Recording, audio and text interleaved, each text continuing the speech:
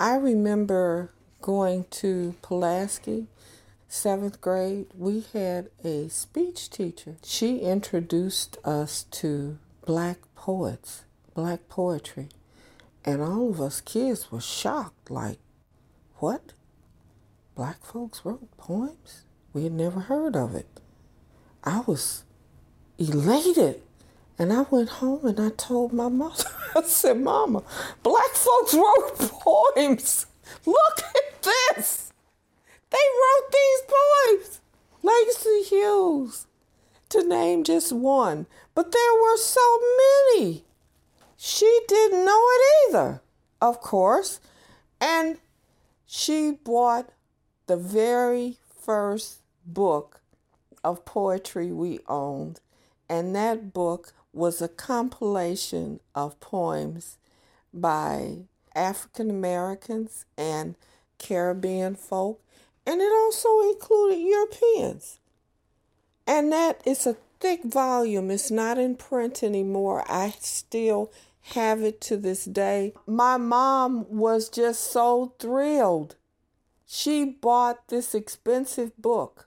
A book for 20 or 30 bucks was a lot for her. I'm always telling you how she worked. She worked. She always worked. But you know, if she's a woman, she's not going to make what the men make.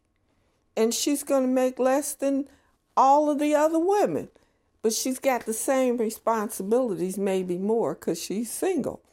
And so that was a great sacrifice for her to buy that book. But she bought that book. And boy, did I get into those poems. I loved them. I was so grateful to know that. Throughout my life, looking at TV, movies, magazines, there was never, ever anything pleasant said about the continent of Africa, nor the brown, black people in it. It was always bad. It was always sad. It was not stuff that would make you feel proud and honored to be a part of that heritage. They never ever spoke about ancient Egyptians being chocolate people. That was a well-kept secret. I didn't learn that until I was a grown woman, a very mature grown woman. When I went to Egypt, I saw the pictures on the walls. And the people were black and dark and brown. And I was in awe. This is really true. They were a black race. So why is it hidden? Why is it kept secret? Why is it never mentioned?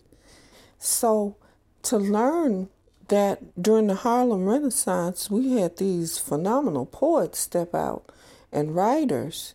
I mean, you just didn't hear about it in any form or fashion.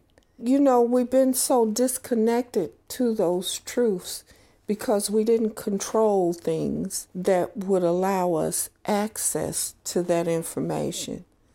And it all has to do with this thing that's called institutional racism. The group that's in control controls information as well.